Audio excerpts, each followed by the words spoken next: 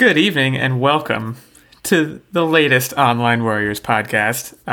As always, I am one of your hosts, Illegal86, and I am joined by the super amazing Nerd Bomber. Hey everybody, happy week and happy E3 week.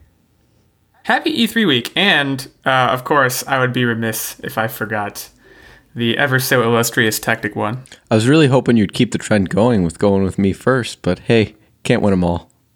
Just trying to keep you on your toes, man. You thought it was coming, and I switched it right back. It is E3 week, guys. This is why we do this. This is why we show up. Is to talk about weeks like this. A lot to get through. Suffice it to say, this will dominate the Online Warriors news cycle for today. And we're just gonna go through kind of a lot of the games that I saw, or a lot of the games that we saw. But first, let's just do a general debrief and just talk about our experience with the conference as a whole. What were your guys? What's your general sentiment about it? I'll go first, I guess. I watched a lot of them in either live time or recorded playbacks.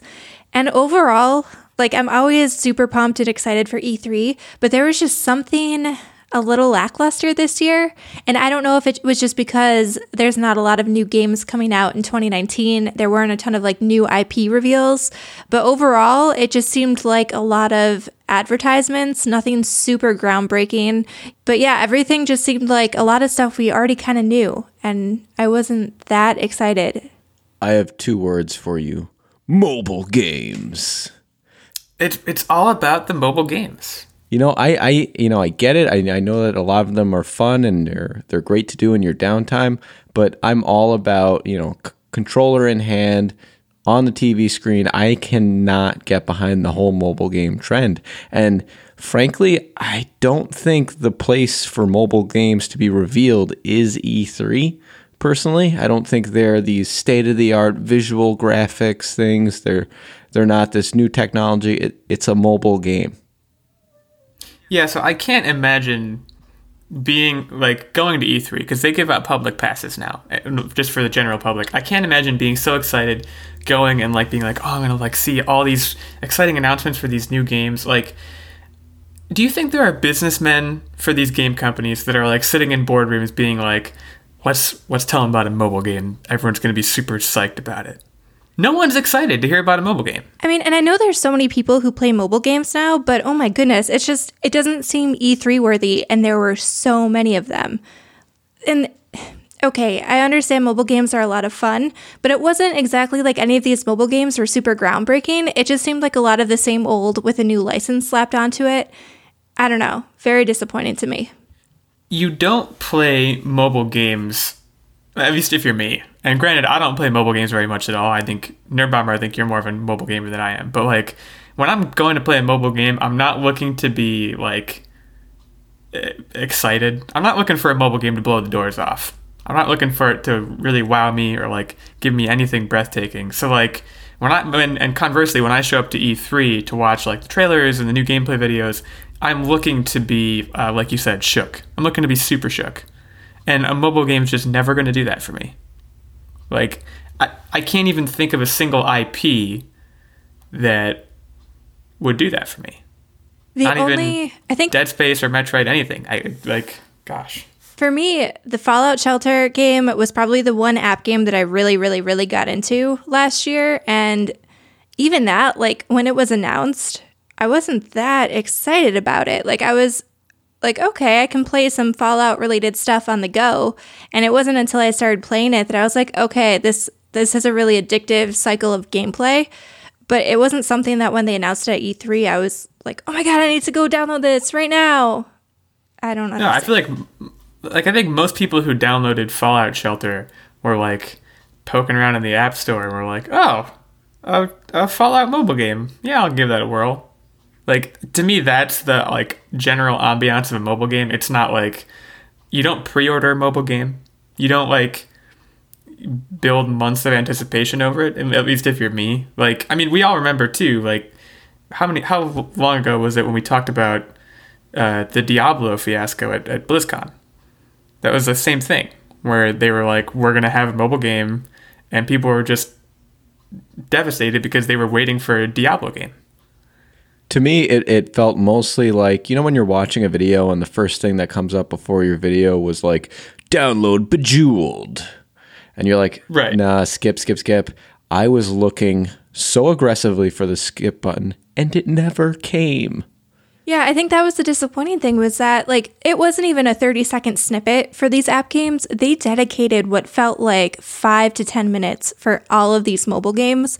I remember, I think it was the Square Enix conference we were watching, and they were just, like, focusing on this one mobile game. I don't remember exactly which one it was, but I was just like, when is this going to end? Like, this does not need this much screen time. Dragon Quest Builders.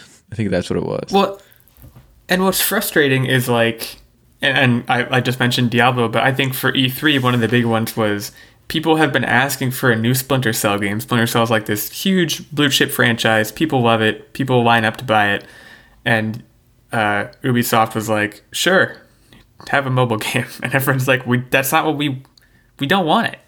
Like, if I was a fan of Splinter Cell, because I'm really not, I'm terrible at those games. But if I was a fan of them, I'd be like, we don't want it. Not interested. So, I totally agree with the sentiment there. My general take, it's tough for me because I love E3. I love the idea of E3. I'm a huge, in terms of both video games and movies, I'm a huge trailer guy. So I love showing up to see a good, not necessarily a gameplay trailer, but a good story trailer to really get me hyped up for a game, whether it's new IP or a franchise that I love. So, like, in that sense, I always love E3. But I agree with, I think, what both of you have been saying, which is the overall feeling for me this year is just meh. Like, nothing got me super excited. It wasn't like years in the past where, like, I see gameplay footage or a trailer and I'm like, I cannot wait to buy that game. Like, the one that sticks out to me, I don't remember if this was 2017 or 2016, but when Uncharted 4 had their gameplay demo at E3, I was like, take my money right now. And there was not a take my money right now moment for me from this E3. I'll just say that right off the bat. And granted, is E3, is it over? It might not even be over at the time of us recording this. Most of the press conferences are over now. We're recording this on Tuesday night, so most of the big press conferences have passed. But I think there's still, it goes until Thursday. You can see demos and stuff on the show floor. And there's usually some news that still comes out over the next couple of days. But for the most part, the bulk of the major announcements have been made at this point. And here we are, all three of us not excited. But let's try and find some excitement and just kind of run through some of the bigger games, the quote unquote big deal games that have been either announced or trailers have been shown. This list I think is generally chronological in terms of the order they were revealed during the conference. But let's start with Star Wars Fallen Order because I have some strong thoughts right away. And those thoughts, oddly enough, are the same as my thoughts on the whole conference, which is just meh. I wasn't feeling it. I mean, what was your take on this? I mean, it looked kind of cool, but overall, something about it just felt off. And I don't know exactly what it was, but it felt a little bit slow and clunky in the gameplay. And the fact that Ian Gallagher from Shameless, Cameron Monaghan, is the voice actor, and he lent his face and likeness to the main character in the game. There was just something about him. Like, I kept looking at the gameplay and just thinking, that is Ian from Shameless, and I couldn't get over it. And usually I have a pretty easy time separating the actor from the character, and maybe it's just because I don't see it enough and I haven't seen enough of the game, but something about it I just couldn't get past. Tactic? Thoughts? I felt strongly mainly about the speed of the game. It seems slow and clunky. Other than that, the character selections really didn't bother me. I could disassociate that from Shameless because he's been in other roles and he's an actor, right? He can kind of blend in wherever. But the biggest thing was the speed. I need like constant action, which is why there's some other games that I was excited about, but I won't have any spoilers out of order. Yeah, I can get behind the idea of including Saul Guerrero in a game. Like, they got Forrest Whitaker's likeness, and like, they're porting a character from an anthology movie who really didn't have much screen time in to kind of flesh him out more. And I understand that, but at the same time, I kind of want a fresh, just put me in the Star Wars universe, but give me something that is unique, more unique than that. Honestly, like, and I think one of the bigger problems with the gameplay, in my observation, is that you're a Jedi and that's great, but you're just fighting a bunch of stormtroopers who suck. So, like, to an extent, I'm wondering aloud how exciting that can possibly be. But maybe the answer is they're very exciting. I don't know. But it's also confusing because they have Saul Guerrera at one point. I think Captain Phasma was in it. And as far as I'm aware, those two characters are like miles apart in the timeline of the Star Wars universe. So from a nerd perspective, I was a little confused. But maybe that wasn't actually Captain Phasma. I don't know. In general, I wasn't thrilled. And this is also, we have to bear in mind that this was EA, correct? Yes, it was. So EA, we know, has a bit of an issue with coming out with Star Wars games and locking them behind paywalls. I don't know, did they say anything about that? I mean, did they respond to the backlash of Battlefront 2 at E3 at all? Or was that kind of just that in the past, let's come out with a new game and hope people forget? I don't think they mentioned it at E3, but I know in discussing this game and other press releases and stuff, they've definitely made a point to acknowledge that they won't have that kind of content where it's super locked behind a paywall, where it's all like pay to win type stuff, which makes sense because it's more of a solo campaign oriented game. The interesting thing though, so this game was developed by Respawn, and this isn't really new to E3, but I think they mentioned it again at the E3 conference, was that this was not originally intended to even be a Star Wars game. It was something that they had started making, and then they kind of molded it into like a Star Wars game at the request of EA and the licensor, which is interesting to me. I don't know if that sounds good. That seems, yeah, it's very interesting to just take a game that it sounds like was a decent way along and then basically just reskin it. I think the main issue that I have is a Star Wars game should excite me, and this just kind of left me feeling whelmed. Like, I'm sure it'll be a good game, but it's not like take my money type of thing, which most Star Wars games should be. Even Battlefront, when they showed us the trailer when that was relaunched with the first game a few years ago. Battlefront was take my money, definitely. Yeah, it was like hands down. As soon as I saw the intro, I was just like, I'm ready. I'm going to buy this game. I'm curious if you guys are cautiously optimistic just because of what happened with Battlefront, where you don't want to go all in and then maybe it could surprise you.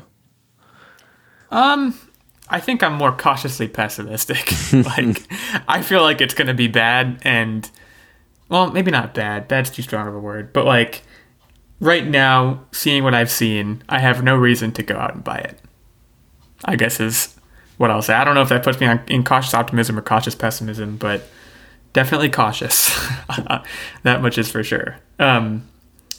Let's go into the Xbox Microsoft part of the conference, I guess, and talk about Halo Infinite, which obviously is a big deal for all the Halo fans who are listening. I'm going to lead off on this and just say, who cares? I'm worried already that I'm going to be repeating myself for a lot of these, as we talked about a lot of these games, but like, Halo Infinite did a few things right. They had a nice cinematic trailer with, I thought, pretty decent visuals. It impressed me visually, I guess is what I can say. But it's also, we've seen it before. There was nothing that we haven't seen before. And I know that to an extent, Halo is going to be Halo and it doesn't need to be anything else. But as someone who hasn't bought a Halo game in many, many years, I will not be getting back on the train, is I guess where that left me. What was the last Halo game that you guys bought? I guess is a question I would ask. I bought the Master Chief Collection, but that was really because I wanted to replay the older games. I have not played 4 or 5, and honestly, I don't know how I feel about this. Like, I was excited to see Master Chief, I really was, but they didn't tell me anything about the game, and this is not a game that they just announced. Like, they announced that Halo Infinite was coming a while ago.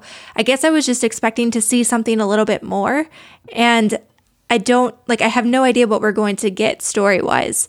The only thing I do know is that Master Chief is going to be in it. But like, is this a reboot of the franchise? They made a pretty good point in the graphics to make Master Chief look a little bit aged and older. But like, I still have no idea what this game is going to be. I will say one thing I liked about the visuals was the emphasis on just how large Master Chief is. Because you kind of forget that sometimes. Mm-hmm. Like how big of a dude he is based on like the lore of Halo and stuff. But he's standing next to that other guy. And the other guy looks like a midget. It's crazy. Yeah, I don't know. Like, I feel behind on the lore of Halo, so like maybe if I had played like Halo 5 or Guardians, I would have watched that trailer and been like, oh, that's that thing from, but like I wasn't picking up on anything. And like you said, it didn't really tell you a lot about anything. It just was essentially, okay, here's Master Chief, give him a gun. Let's do this. It's going to be Halo. Go buy it. There wasn't much subtext. Yeah, and I mean, the only thing they really said informative about it was that it will be releasing with Project Scarlet whenever that console comes out in holiday 2020, which, I mean, I guess it's a nice callback to how Halo accompanied the original Xbox. But I guess I need to know more. That's only a year away. We'll definitely learn more, and it's definitely a good game to package with the next generation console for sure. Like it'll certainly draw people who are nostalgic at the very least. That's kind of where I come in. I mean, I've always been that ride or die Halo fan. Even the ones that I didn't buy, I went over a friend's house and played them with him, or in a dorm as I aged through the years. I've always kind of been involved in every single one, and this is going to be the natural progression for me. So I probably will buy it and probably will love it. It's just, like I said, it's my whole nostalgia factor. It's my squad, if I may. I think with Halo in particular, that's a bit of a double-edged sword in that, like, because I mentioned it on a couple episodes ago where I just did a Halo party where I played like Halo 3 exclusively all night. And like, that's really great for Halo as like from like a critical standpoint of like, this is a great game. And like, when you play Halos 1 through 3, you can play them and just kind of sit back and go, okay, they perfected it. They built this framework of multiplayer and they got it exactly right.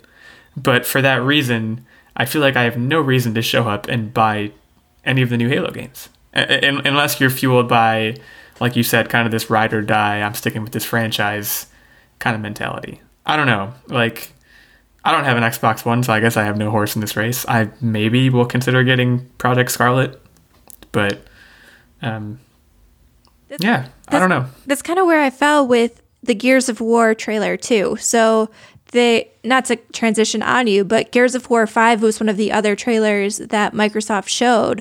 And honestly, it was the same thing, like a cinematic trailer, but it didn't show me anything about the story, at least, or about the gameplay.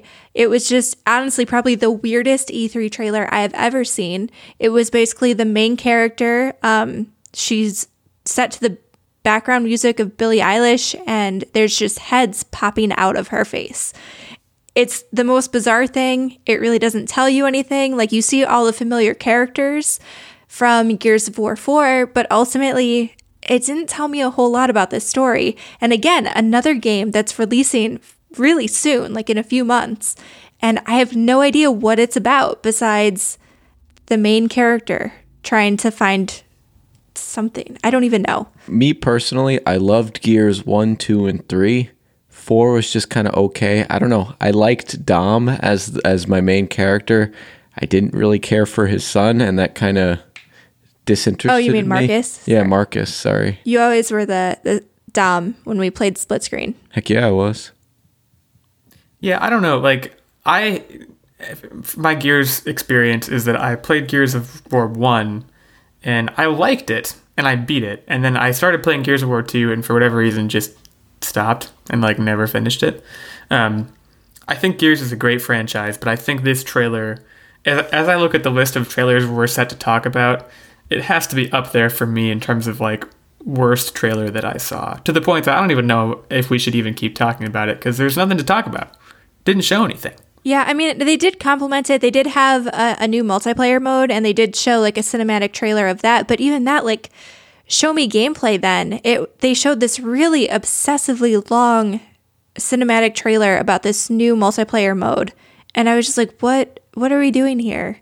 It was entertaining to watch, but it didn't tell me anything about the multiplayer mode either, really. It was just like gratuitous amounts of gore and chainsaw guns and Well, that's violence. the bread and butter. Yeah, you can't go wrong with chainsaw guns. Right, and I understand that, but your game is a few months out. Like, we're past the point of weird cinematic trailers. Show me something. And again, this is if you're Microsoft, this is like one of your flagship franchises that like it's a tentpole. You're putting a lot into it, and like it needs to show up to E3. So like, not great. What was great, and I think probably the thing that has been most discussed at E3 is Cyberpunk 2077, and of course the Keanu Reeves reveal was like a huge deal. The trailer, that might be one of my favorite trailers that I saw, was the Cyberpunk trailer. I don't know how into it, into the game I will be when I see gameplay, but like the trailer, as far as cinematics and visuals go, it was spot on. I thought it was amazing, and then the Keanu reveal at the end, and he walks out, the audience calls him breathtaking. That whole thing was great. I don't know. I don't know a whole lot else about the game other than it's been talked about for a long time, but definitely put its best foot forward here, in my opinion. It was a really entertaining trailer. I definitely agree with you. I think the Keanu Reeves thing was probably the biggest blindside announcement and surprise that we had at E3 this year. I think it'll be interesting to see how he does in the video game world as a voice actor, because I know he's already really good at doing action movies and stuff like John Wick and The Matrix. So that made me super excited to see the direction that Cyberpunk is going in. I mean, imagine being Keanu Reeves right now. You're on top of the world. You just came out with John Wick 3. You're essentially, you're like filling in this role of like, he's going to be like the new Chuck Norris of like the new like tough guy that everybody kind of likes kind of role. And also like, he's known for being super nice and like just a very good person. So like, he's in a good place right now. He is the greatest human being alive, period. And he's also maybe immortal based on internet theories. So yeah, Cyberpunk, I feel like I've heard about it for years. I don't know exactly why I've heard about it for years, but I think it was announced quite a while ago. Like, I think there was an ongoing joke on some parts of the internet that this game would probably come out in 2077 at the rate that they seemed to be going. But honestly, based on how the trailer looked, I'm glad they took their time. It looks great. Visually stunning. Yeah, looking at my notes just to make sure I didn't miss anything, what I wrote down after watching this trailer is the Keanu factor is over 9,000. So take from that whatever you want. Let's move into Bethesda's, because were they Saturday or Sunday? I don't know. They were kind of next in line. And their big tentpole is Doom Eternal, which I'm mixed on this one. Because I think Doom is a super cool franchise. I think the trailer looked great. I think the new multiplayer mode that they're touting looks goofy. I feel like the new multiplayer mode was done before in multiple other games. Most notably, Evolve tried to have something similar, and the player base just wasn't there for it. And one of the major things from the last Doom title was that multiplayer died super quickly. Like, it was somewhat populated, but most people gravitated towards the single player experience in that game. So to have something like this where it relies on an active player base to make this multiplayer mode succeed in any capacity was a little bit of an odd thing for me to see. Like, I don't know why they made that decision. It's also been done in Left 4 Dead as well, the same type of multiplayer versing the monsters as you play as. But my biggest thing is, holy cow, the single player action gameplay looks incredibly intense. The visuals look incredibly intense. I don't think I have any other way to describe it than incredibly intense. Have you played Doom, the one that came out in 2016 or something? Have you played that one? So I'm notoriously get incredibly sweaty when I play games, and the amount of speed you need to be moving your fingers and really death gripping the controller, it is a lot for me to handle. Yeah, so I have played a lot of Doom. I haven't finished it. It's super good. I will say that. I'm a big fan of it. I've only ever played the single player because I'm a single player guy, but like I love it. Like you said, the number one word that comes to mind when you think of the Doom experience is just it's super intense and like in your face, and you're like punching demons in the face, and there's like hard rock music behind you, and it's all you have to move super fast and just like you're running around punching people, and it's amazing. But it's like it is super super intense. And I also have the Doom VFR, and that's like even more intense, and that's like super hard. For me, at least, I found it extremely challenging. Mm-hmm. But yeah, the visuals in Doom Eternal, I should say, the trailer. I mean, that trailer I had very few complaints about. It looks like they're going to do some new stuff. They're going to have new weapons, some new mechanics, and but they're still going to give you that classic kind of boom, boom, boom gameplay that people showed up for the first time. So, I that's another one that I think their best foot is forward on. More confusing to me was Ghostwire Tokyo. I don't know what this game is about per se. It seemed like it was the aftermath of Thanos' snap from the trailer, but I am here for it. I don't know what it was about this trailer, but I am pumped. It was mysterious. It was very enigmatic. It did leave you wondering, and visually it was, did what it had to do. So that team is typically more aligned with the horror games. I'm curious on what level, because they said that it wasn't supposed to be as scary, but it still did have the eerie feel. So I'm curious if, for me personally, if that's something that I'll be able to play with Nerd Bomber without maybe needing a nightlight or something.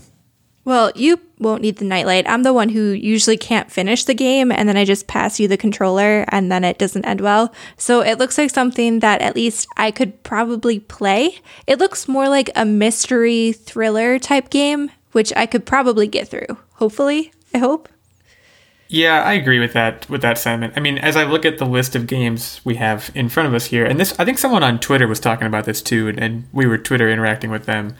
In terms of horror games, like big money horror games, this is probably the closest you're going to get in terms of what we saw at E3, which to me is disappointing a little bit. R.I.P. Dead Space. Well, I mean, there was we didn't really talk about it, but there was the Blair Witch trailer that it was shown during the Xbox conference, and that kind of looked like something a cross between maybe Outlast and the old game Condemned: Criminal Origins. Okay, yeah. I didn't see that. So didn't catch that one. I mean, there was some horror games present, but yeah, not a whole lot really. And like you said, this one, Ghostwire, I should say, it definitely doesn't seem fully like a horror game. It's more of like a mystery thriller kind of. And I guess you have a bow and arrow. I don't know. There was a lot in this trailer, but a lot of it was hard to parse for me. But it certainly looked good, and people I think are pretty excited about it. I am excited about Deathloop. That looked really good. That looked pretty cool. I think it has an interesting mechanic, albeit not a super original one. We've seen that mechanic in movies how many times? Maybe not so much in video games, but it also had this kind of comic-y kind of vibe to it, which I thought was good. From the makers of Dishonored, if I'm remembering correctly. So, I think it's Arcane. Yeah, so it scratched a number of the right itches for me. That's another one that, not that the trailer didn't show enough, because I think the trailer showed plenty, but I'll be watching that one closely as more comes out about it. I want to see some gameplay, because that trailer, if I remember correctly, was pretty light on gameplay. Yeah, I think it was mostly just cinematic stuff. Yeah, I'll definitely want to see mechanically how that game works, because the premise is good, and it asks a decent number of questions without answering them. So I think it's just going to be two playable characters that you go through the story and see their perspective, and they keep interacting with each other throughout it. And hopefully there's multiple different ways that you can end the story and things like that. That's what I'm excited to see, but we'll see when it comes out. What would be kind of... Oops, sorry, go ahead. Sorry, go ahead. Oh, you go first. One of the things that it's probably a wish, but I don't know if it's actually a thing. It is more like something that I've conjured up in my mind.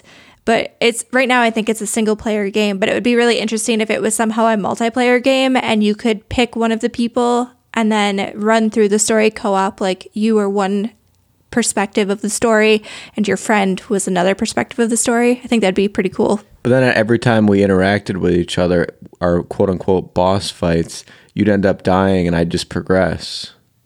I don't know if I would end up dying. But is that's my question, is like in the trailer they certainly showed like those two are just killing each other the whole time. But is that really what it's going to be?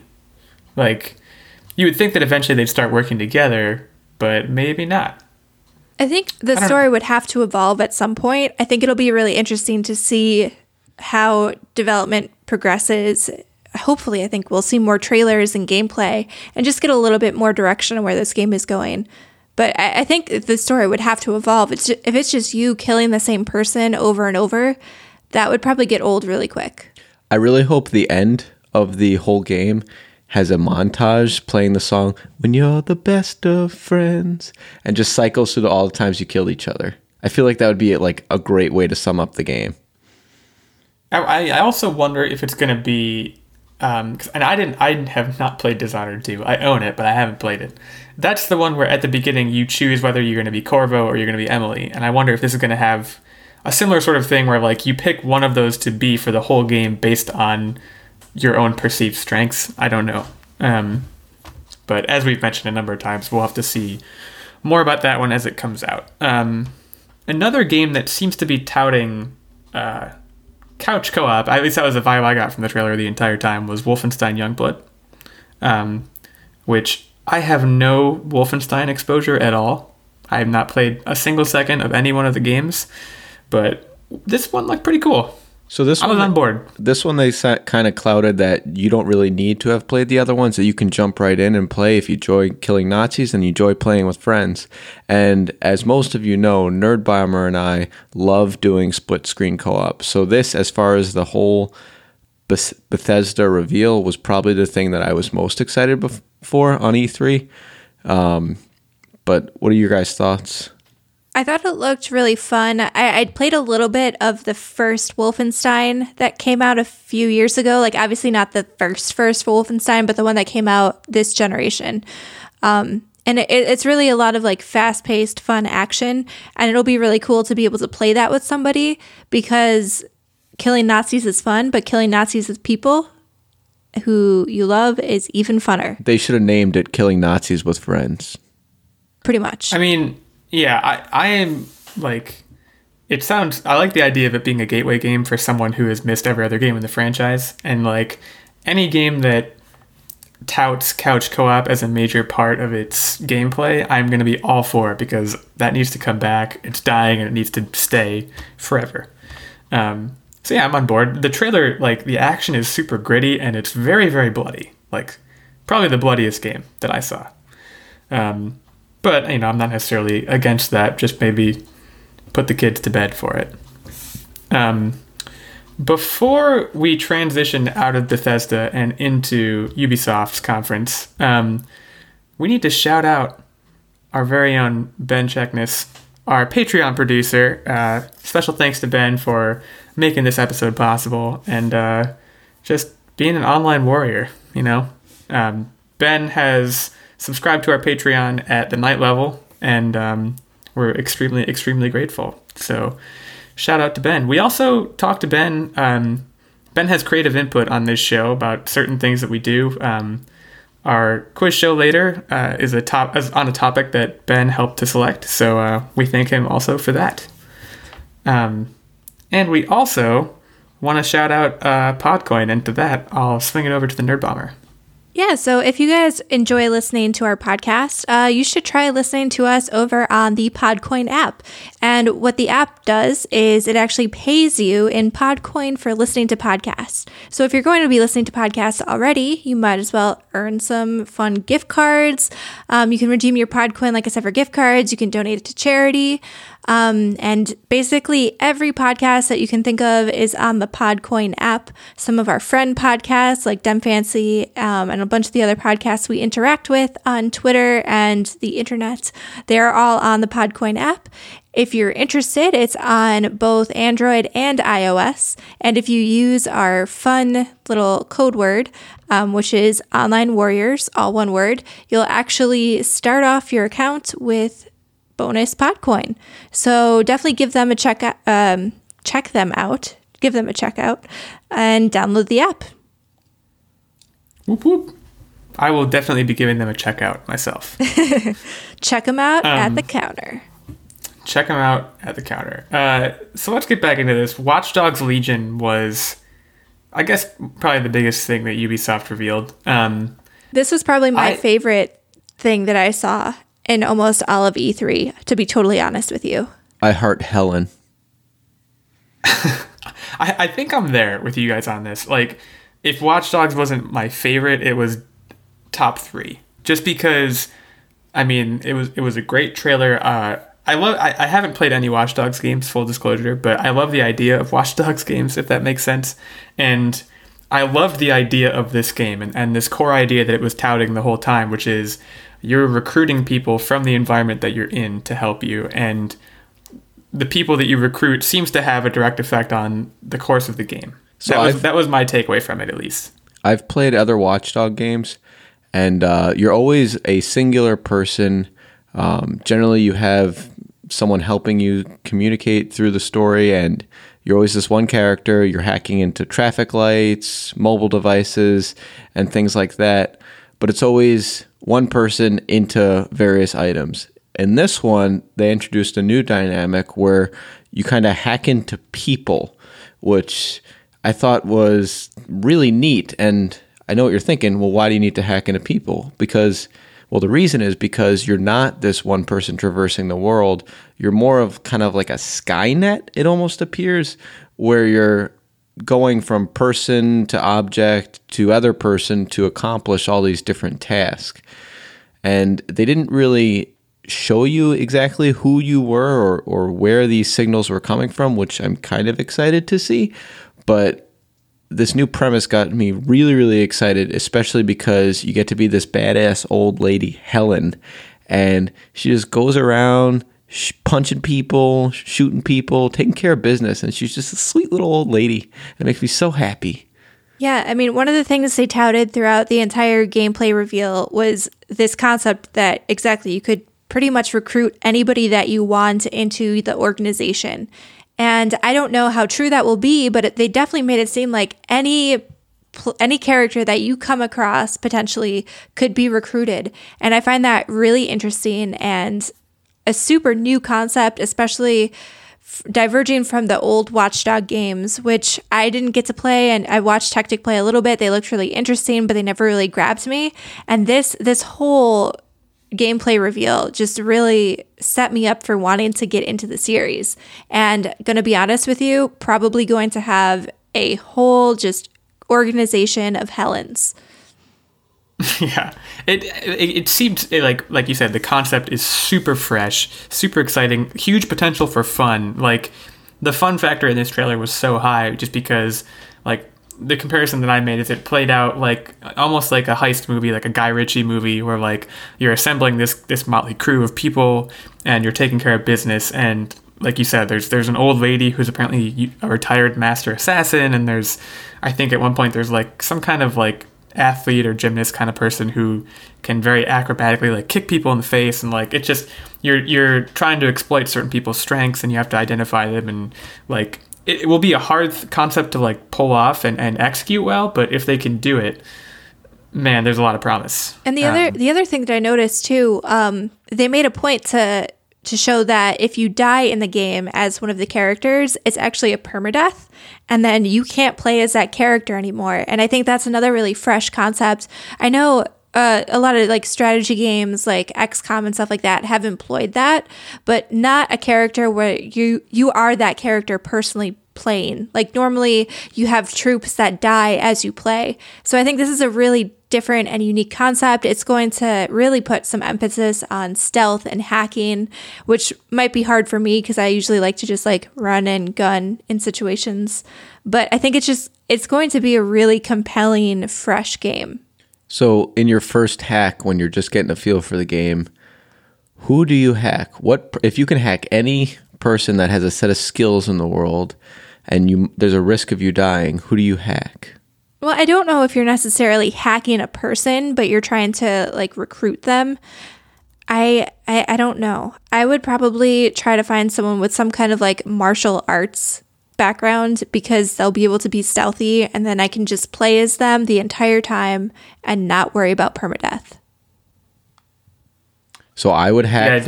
Sorry, go ahead. I would hack pretty much along the lines of the guy from Office Space, the one who had just this stapler, because I feel like he has the potential to be really powerful, but just in case I lose him in permadeath, I'm not at a loss. So, Watch Dogs Legion looks super cool. When do we know when that game comes out? I think they said sometime in 2020. I'm not 100% certain about that. Don't quote me. Well, we'll be on the lookout for it. Also, Final Fantasy fans rejoice, and now we're getting into Square Enix. Final Fantasy VII is being remade, and this trailer was visually, probably, to me, it was the most visually impressive trailer. But I also, as someone who has never played a Final Fantasy game, I was so confused the entire time. Like, the whole 4 minutes, I was like, there's a guy with a giant sword. He probably has serious back problems. Well, that's Cloud. There's a guy with a gun for an arm. His name can be Cloud. It can be whatever you want it to be. Are you a Final Fantasy guy, Frank? So I was introduced into the Final Fantasy series around the original Kingdom Hearts time because I wanted to know who these characters were, and a friend of mine had played Final Fantasy, and that's how I got introduced to the series. But one of the things that they had also clouded with this game is that this is as well a gateway game that if you haven't played in the other ones, Final Fantasy VII is a great point to get into. It is a bit different than some of the traditional fighting mechanics of other Final Fantasies. Traditionally, it is a turn-based style game, which is you attack, then the other squad attacks, and back and forth, back and forth. I liked the way this one looked. It seems that they adopted the fighting mechanic from Kingdom Hearts, which, again, really got me excited. I liked that mechanic. I liked the visuals of it. I can tell you I will definitely probably get back into Kingdom Hearts with this game. Yeah, overall, I'm not a real big Final Fantasy fan. I think the only time that I've even looked at Final Fantasy was probably Kingdom Hearts, like Tactic said. And I am definitely probably going to buy this game. I know a lot of people on the internet were kind of upset that they went away from the turn-based, but for me, that actually makes me more intrigued and compelled to buy the game because I don't know, something about the turn-based gameplay style just never grabbed me. It really never has. So I think this will really be able to be my entry point into the series. They've definitely got a new fan in me. The one thing that I'm a little bit concerned about is that they said that one part of the game, which then I looked up, not any spoilers or anything, but just like how big this portion of the game was in the original, which it seemed to be about like 1/8 of the original game, will be 2 discs worth. So it sounds like they're going to break up Final Fantasy VII into multiple chunks of games. So this will be like one section of game when it finally comes out. And then there's going to be another set of game that's a chunk of the original Final Fantasy VII remade. And as someone who doesn't know the original story, I don't really care. Like, I'm probably going to be entertained either way. But I'm wondering how long of a time sink and how many years of my life this series will probably take. I was not aware. I mean, I guess I was faintly aware that Final Fantasy and Kingdom Hearts have the same publisher in Square Enix, but are they more closely connected than I had known? Like, is there character crossover? You guys are mentioning them like they're the same game. There are some character crossovers. So, like, Cloud is a character in Kingdom Hearts, but it's not the same Cloud. Like, it's basically like the character looks the same, but there's no background information there. It's just like, oh, hey, this is Cloud from Final Fantasy. But you don't really, he's not a big part of the game. Like Goofy's in Kingdom Hearts, but but he doesn't go back to the Mickey Mouse Clubhouse and talk about how he met Sora. Right. Okay. So it's Kingdom Hearts is this giant, basically shared universe where a bunch of people are thrown in, I guess. Yeah, looks amazing. I feel like it'd be weird to get into Final Fantasy at number 7, but hey, prove me wrong, Square Enix. Prove me wrong. Outriders is another Square Enix game that was announced. I just watched this trailer for this like half an hour ago, like right before we started started recording, I should say. I was into it. It was light on details, but I was into it. So this is, I know I've said I'm probably going to buy quite a few games now, but this is probably number 1 on the list of all the games for me.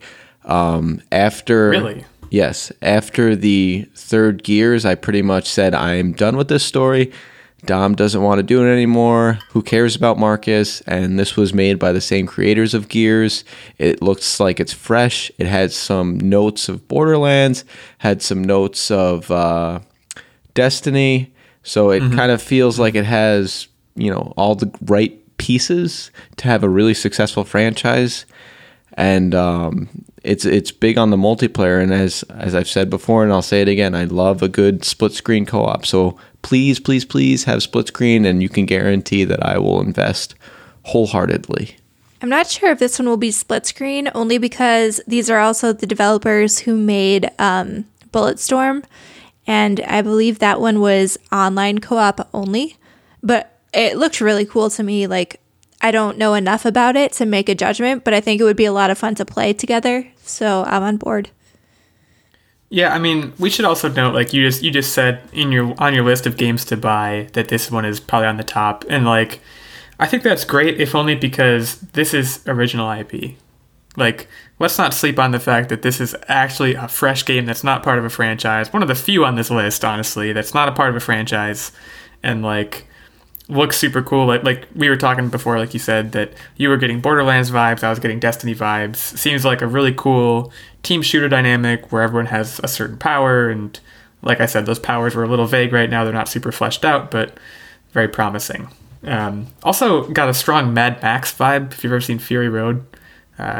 The main character shown in the trailer is essentially one of the characters from Mad Max Fury Road. Not that I have any problem with that. But yeah, and now the big one, Avengers, which the three of us have talked about this at length already. You guys are pro and I'm anti, I think is the kind of the broad strokes of that. So take it away. So the first thing that I said while we were watching it was, wow, they stayed more true to the comic books. That's really cool. And it appears that the vast population was not on the same page as me. Yeah, can you unpack that statement a little bit? Like, what I saw for the most part was, we are going to try very hard to be as close to the MCU character designs as possible without stealing likenesses. So, like, I wasn't getting a strong comic book vibe as much as I was getting a strong, we're trying to be the MCU, but we can't be the MCU, so we're going to come off like a weird mobile game. That was my whole feeling on it, I guess. So maybe the comic book correlation is not the most accurate one, but specifically when I was younger, I watched the Avengers cartoon on Saturday mornings, and that is the Tony Stark suit that was used. He had the longer hair. The suit I did notice. That was the one thing that I did notice they had made significant changes to. I will grant you that. Right, and me being the world's biggest Tony Stark fan / Iron Man fan, I was super ecstatic about that. So it was at that point that I really stopped listening to what was going on and was like, this looks awesome. And then after they had showed us the trailer to show all the big names that they picked for the voice actors, it was just icing on top of the cake for me. Now, that said, the graphics, yeah, compared to some of the other titles that came out and movies that we were given to watch of the different games, it did fall short. I won't lie there, but that's only a small piece of it. I'm all about, how does the game actually play? And I'm still not down for the count on saying that this might be a great title, because I'd like to see some more gameplay footage first. Yeah, did they show really any? Or I think throughout the trailer, there may have been snippets of gameplay footage, but it was kind of unclear. Like, they definitely didn't call it out, but there were some clips that seemed like it probably was gameplay footage. But yeah, for the most part, we did not see any. And I mean, I think one of the major problems is that the MCU kind of made definitive, quote unquote, editions of the Avengers. And so for the most part, people are seeing these more cartoony, comic related looking Avengers, and they're kind of close, but they're not the actors that we've all come to know and love. So it's kind of doing this weird, like, off-brand feel to it. It's like you bought the Wegmans brand Lucky Charms, and all the marshmallows look a kind of different. And I think that might be something that we're going to have to struggle with for a while, because anything now that's not directly MCU contained is going to feel a little bit off. But overall, like, I think the story looked pretty good. It was a new, fresh take. I know they kind of tried to do this in the MCU, where the Avengers were considered to be, like, bad for society because bad things started happening when they were around. But I think this will be, like, a really fresh take to explore that side a little bit more, because we only really got 2 hours to explore that whole theme in the whole Avengers MCU. So between the story looking interesting and the voice actors, like, they really took a lot of care. They made sure they've got top-notch voice actors for all of the main Avengers. I think the co-op gameplay is going to be something that really sells me on it. I think it'll be really cool to be able to play in a squad with my friends as the Avengers. Like, I don't know. I'm willing to give it a little bit more time. I know a lot of people are a little bit still on the fence about it, but I'm going to give them the benefit of the doubt. And I will say, like, I would love for it to be amazing. And, like, I do still have hope, simply because Spider-Man has, in theory, a lot of the problems that this has. There are, like, established cinematic versions of Spider-Man. And granted, there's more than one, so maybe that's why this one is so able to kind of slip into our subconscious, and we don't experience the cognitive dissonance or mental block that we experience when we see these new Avengers, when we've known certain Robert Downey Jr. and Chris Evans for, like, however many movies. I want it to be good. I think it still could be good. I mean, like I said, I have faith given Spider-Man's recent success. It's going to hinge very much on the gameplay for me. But, like, I am impressed with the voice cast. I will say that. Like, if you're not going to get the original Marvel actors, which, like, I'm aware that, like, what I want from this game is something that I could never get, which is, like, they're not going to get all the licensing that they need. They're not going to get all the voices. They're not going to get the score. You know, it's going to be its own thing. My concern is that I'm going to have a hard time separating Nolan North from Nathan Drake. But we'll see. He's obviously, him and Troy Baker, I would say, are the two biggest voice actors in games right now, and they're both in this. So, like, they definitely did the best they could on that. I honestly, watching the trailer for Marvel Ultimate Alliance 3, which now we're getting into Nintendo, I thought that was cooler. Just because I think it leaned more into, we're not necessarily going to be the MCU, we're going to be kind of cartoony, and, like, the character designs are still very MCU-ish, but, like, I don't know.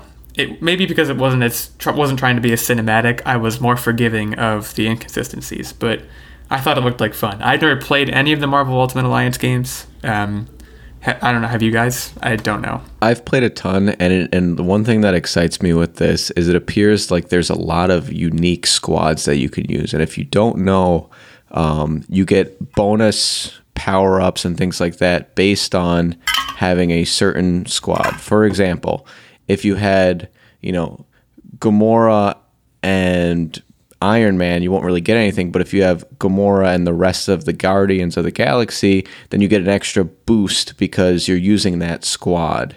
And so the release of all these unique groups really got me excited for the different potentials of teams that you can have and really amplify and personalize your group.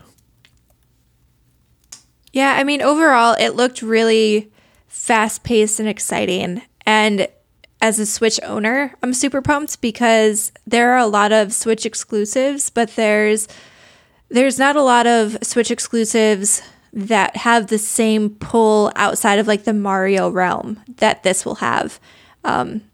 I am super hyped for Astral Chain, just throwing that out there. But I think this is probably the one Switch exclusive. Wow, I can't say words. But the one Switch exclusive that I am like kind of blown away that Nintendo got. And I'm super pumped to play it. It looks like a lot of fun. I really like that you brought up that point. I thought all in all, Nintendo made a lot of really smart moves with the content that they put on their device. For example, at the Bethesda conference when they had Switchblade. Yeah, they're basically bringing the Elder Scrolls Blade, which is a free phone-based app game. They're actually bringing that to the Switch for free, and it's going to have full motion controls and everything, and cross-save and stuff like that. That Nintendo is making a lot of really smart choices. Some other games that were revealed at the Nintendo conference. Breath of the Wild 2 is a big one. I have my issues with the Zelda franchise, so I'm going to sit this one out. I guess is what I'll say. So I kind of wish they showed more with Breath of the Wild 2. It was just, hey, Breath of the Wild 2 is in development. Oh, okay. So kind of like what they did with Metroid 4 last year. Yeah, it was just like, here it is. Either show us like something like to get us excited about, or don't show it at all. Is kind of my take. Yeah, I mean, I'm just referencing my experience with seeing just the name of Metroid 4 last year, and like I get what you're saying of like show us something, but at the same time when I saw Metroid 4, just the title, I was like, oh my god, that was another take my money moment, even though they showed literally nothing. It is exciting. Sorry. It's exciting that they just are making a sequel. Like so many Zelda games, I feel like don't get traditional sequels. Like there's a bunch of Zelda games, but none of them are direct sequels. They usually switch up the gameplay style a little bit from game to game. And I think people are just super hyped about this because Breath of the Wild was such a good game. So quickly to get confirmation that a sequel is in the works and hoping that it follows the good path that Breath of the Wild took in terms of gameplay and game design, I think is just super exciting. Speaking of super exciting, I may be about to anger some people here, but when I think of the opposite of exciting, I think of Animal Crossing. And there's going to be a new Animal Crossing. So I don't know. I did not see the trailer for this. I just know that it was announced, and it's apparently a very big deal to people. Have you guys ever played Animal Crossing? I played the original Animal Crossing back when I was an OG, and I loved that game. Nook, the old shopkeeper, always charging me rent and making me, underselling me on fish. You guys know what I'm talking about. That's the game, is you paying rent? Yeah, pretty much. You're paying off and upgrading your house, and then when you upgrade your house, you get a statue, and then that's it. But here's the problem with that first game. If your friend has cheat codes and you get unlimited money and pay off their house first, even if they cheated, they get the gold statue, and you're left with the silver statue. So ever since that happened, I pretty much said, I'm off Animal Crossing and haven't played it for years. However, now that I have a Switch and have a nice portable device that I can play both on my TV and on the go, I may, and this is a big may, I may invest in another Animal Crossing to get back into the series. It has been a while, though, for me. I don't really have much to add to that. I was just thinking about how I used to get infinite money in The Sims. I still remember the cheat code for that. It's Rosebud. In case anyone is looking for the cheat codes for The Sims, Rosebud gets you $1,000. The last game on our list, we've made it to the end. Elden Ring. This is the George R.R. Martin game that was also announced at Nintendo. This is one that I also have to admit again that I know very little about, other than that George R.R. Martin is attached to it, and therefore it will probably be somewhat popular. I mean, I think that's really all there is to know about it. The trailer, it left me feeling kind of whelmed. Like, I guess I'm excited because George R.R. Martin builds such great worlds. But for the most part, like, if you took his name off of it, it kind of looked like generic fantasy game to me. They didn't reveal a whole lot of information. I'm sure that's something that'll be forthcoming as they get further into development. But I was like, okay, that's cool, I guess. didn't have much to say. Well, there you have it, folks. We didn't have much to say about that. Oh, sorry, go ahead. You guys skipped over the most exciting part about the whole Nintendo E3. Banjo-Kazooie is joining the fight. Oh, is he the Smash Brothers character that was announced? Yeah, and they did it in the best way. They kind of tried to fool you originally by showing the Duck Hunter dog with the duck on his head. And everyone was like, oh my God, Banjo-Kazooie. And then it was the Duck Hunter dog. But then, oh my God, Banjo-Kazooie bumped out. And I thought it was super exciting, and I thought it was a fun way to do it. I've always been a super nerd for Smash, and this is exciting. Now, the one thing that I know a lot of people I've seen, and Nintendo, if you're listening, everyone wants a Waluigi, so wink, wink, shove, shove. Let's see it. And then you guys can work on Smash 6. I mean, I'll tell you what I want is I want a Banjo-Kazooie game that's not bad. Because I consider Nuts and Bolts to be bad. I was hoping that Microsoft would have a Banjo announcement or something with Fable. Like, I got really excited that they would announce Fable, and it wasn't Fable. I don't know. There's so much. I feel like there's so many games that all of the developers are now hanging on to until 2020 because that's when all of the new consoles will drop. And I feel like this year was just kind of whelming. Bit of a gap year. Another thing we haven't really mentioned yet, I don't think, is that one of my general takeaways was there's a lot of touting of like developers going up on stages and being like, oh, and by the way, we're not going to have pay-to-win mechanics in this game. And people go wild. And I'm just here like, yeah, it should have always been that way. Like, we've been kind of conditioned to, like, accept that as, like, a great thing that these developers are bending over backwards to do for us, but they're not. I mean, At least I don't think they are. I don't know if you caught the full Bethesda conference, but Todd Howard did acknowledge that Fallout 76 was like a huge mess when it came out and that they received a lot of criticism. But then they announced that they were adding like NPCs and a story quest to the game, and everyone went crazy. And I have literally never seen people get so excited about non-playable characters and a quest line, especially when it should have been in the game to begin with. Like, people were going crazy, and that just blew my mind. Like, we really have been conditioned to accept whatever they give us and be pumped when it's something that we should get in the first place. Wink, wink, shove, shove, Star Wars Battlefront. So I guess, in summary, expectations are low, and yet here at Online Warriors, we are still very whelmed by this year's E3. If you watched a lot of E3 content, or if you just have any general thoughts on E3, feel free to shout out to us on Twitter at Online Warriors 1 or at me. I'm at OW Illegal 86, and then Nerdbomber, OW Nerdbomber, and OW Tactic 1. Correct? Did I get those right? Correct question mark? Yep. Sweet. Before we do our quiz, we're running a little low on time, but I want to quickly go through week 1 of the Online Warriors Fantasy Movie League, and big surprise, Nerdbomber is currently in first place by what I would say is a pretty healthy margin. $8 million after week 1 is a pretty nice little buffer to have. Ain't no thing but a chicken wang. Ain't no thing but a chicken wang. So she's got 1 win. Tactic, always the second placer, is in second place once again.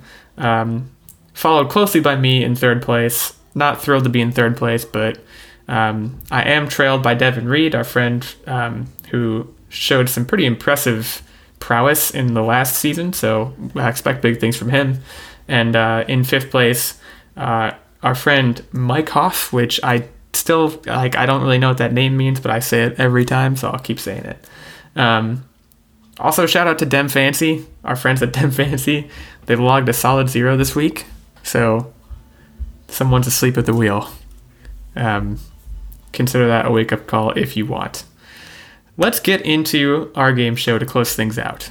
We're going to skip What Are You Up To Wednesday today, because what have we been up to? E3. What more is there to say?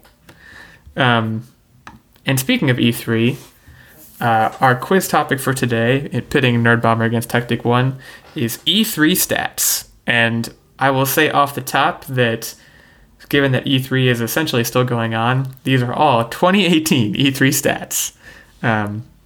still, I think, interesting. And maybe next year we'll do the E3 2019 stats version. So I got 10 questions here. Most of them, if not all of them, are going to be Price is Right style. And to start, I got some information from our friends at Destructoid. At 2018 E3, how many people attended? How many attendees were there? That's question one. Who's going to go first? Nerd Bomber ladies first. All right, I'm going to say probably 5 million people attended. Tactic? I'm going to say 1 million people. Okay. You guys both busted. That seems like lot. a lot, but Yeah. you said million, so I went million.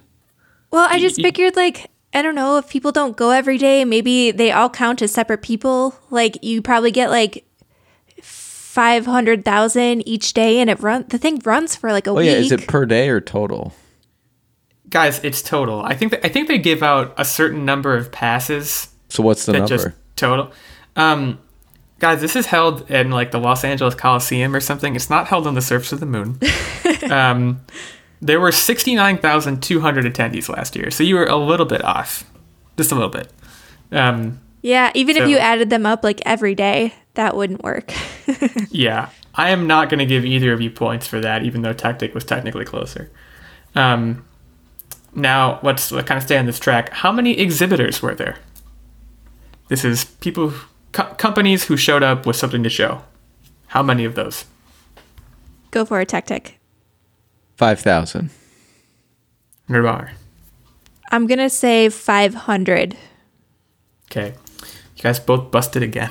Seriously? This is going really great so far. I am going to give Nerd Bomber the point, though. Call it a pity point. Because she was actually decently close. It's 200 exhibitors. No, the Price is Right rules. She busted. Okay, no points. You have it your way. You know what? Fair is fair. That's fine. I just assumed, like, so I know, like, the Kind of Funny game showcase, they had like 60 indie games shown, and I know that wasn't like at E3. They had a pre-recorded video for that. But I just figured, like, all of the different indie developers, and then you have all the hardware developers. I thought for sure it would be like 500 easily. You had the right order of magnitude, so I'll give you credit for that. This is a kind of a follow-on question to that, and this means that you should at least be close in this one. This gives you a ballpark.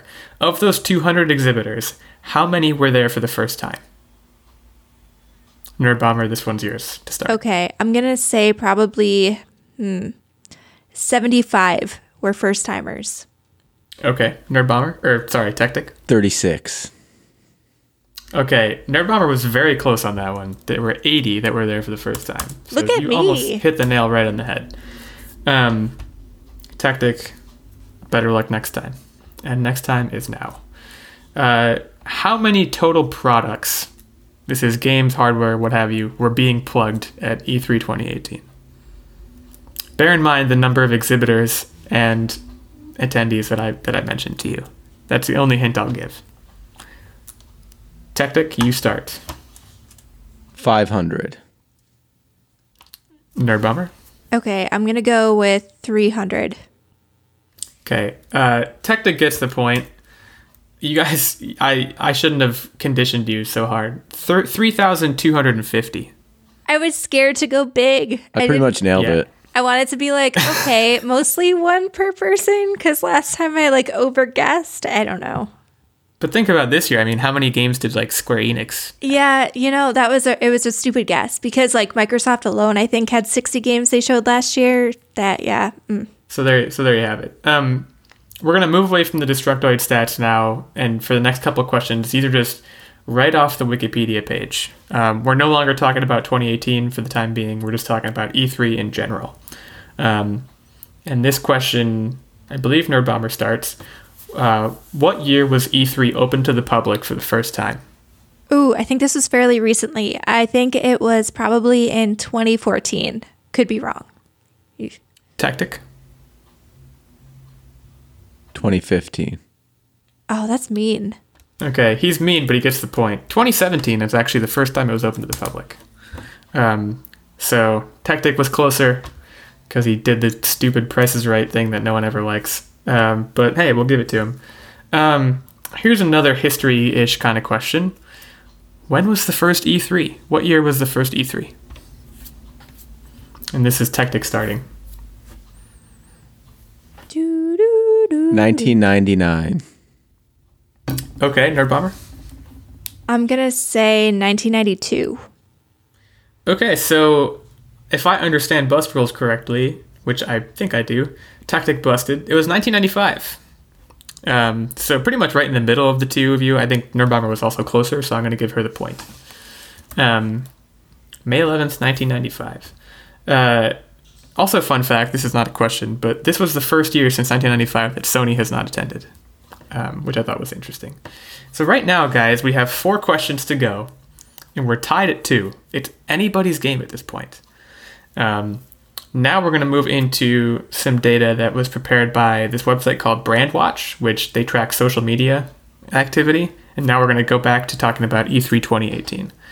How many mentions of E3 2018 were there last year across all social media?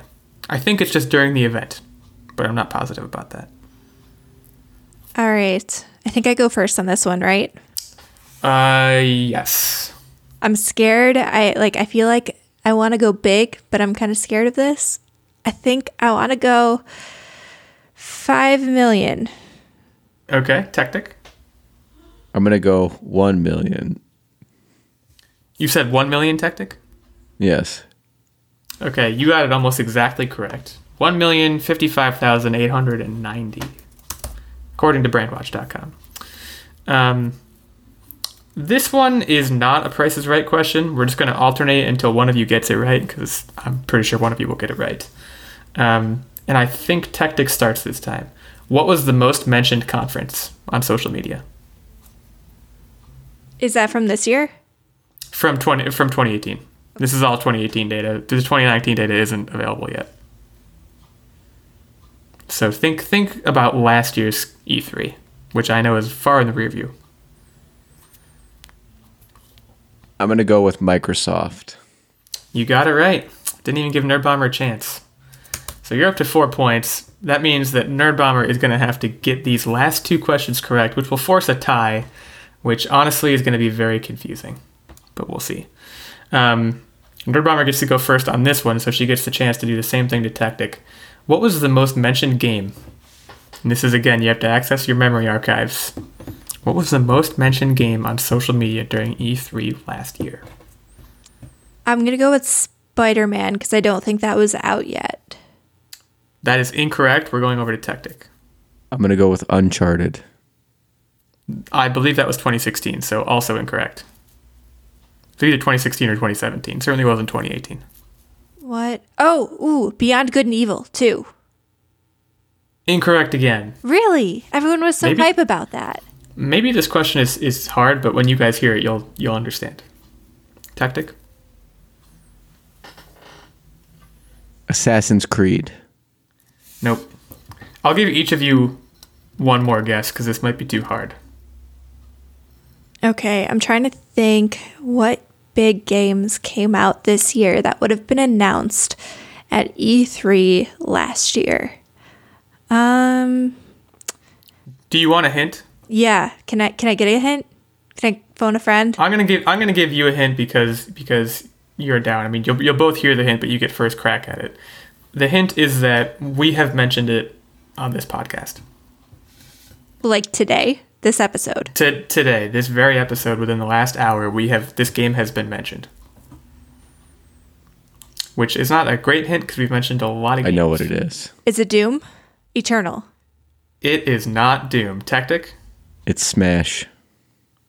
Also incorrect, so no one gets the point. It's Fallout 76, guys. Oh my goodness. Oh, I don't even think about that because that release, that was such a bust. I know. It was like, that was such a big deal when they announced that. I totally forgot about that. Like, I was so excited. And everything happened and it was so bad. Yeah, so it was in that sense, I guess it was a bit of a trick question, but that was the most mentioned game. The final question is, again, going back to a Price is Right question. If we want, we can make this question worth 2 points, although then I guess Nerd Bomber would only tie, so let's just keep it at 1. Nerd Bomber, you're playing for pride at this point. Tactic will be hosting next week's game. Woo. On Twitter, what percentage of gender categorized authors of tweets mentioning E3 were male? What? Yeah, so what based on all the Twitter mentions of E3, how many of the authors of those tweets were male? And it says gender categorized. I think that just means that in cases where the gender could be determined, what percentage were male? Tactic, I think you get to go first on this one. Yeah, Tactic, you're first. What a goofy statistic. I agree, but I think it's interesting. I'm going to go with the standard 60%. Shoot, that's what I was going to say. Okay. I'll go with 65%. Okay, so Nerd Bomber gets the glory point at the end. It's actually 77%, guys. Oh. So according to those statistics, sadly, Nerd Bomber, you are a rare breed as a female game enthusiast. Come on, ladies of gaming, you gotta represent. There you have it. A call to action, if you will. And a victory for Tactic 1. He will be hosting next week's game. Oh, yeah. Once again, thank you to our Patreon producer, Ben, for giving us a suggestion for that game. And thank you to all of you for tuning in for our special E3 episode. This is one of our favorite episodes of the year. We really enjoy dishing about all the trailers and talking about what we're excited for. So, yeah. Thanks to all of you. If you guys like what you hear, please remember it makes our day to get great reviews on iTunes and any other podcast platform. So please consider leaving us a quick rating or review. And if you do want to support us even further, feel free to check out our Patreon. Otherwise, you can reach out to us. We're on Twitter, we're on Facebook, we're on Instagram. We all love talking to you. You guys are a great community, and we love our listeners. And we'll be back next week, as planned, talking about, I guess not E3 necessarily, but TBD. So get hyped. And yeah, thanks again for listening. Yep. Have a good one. Have a good week. See ya.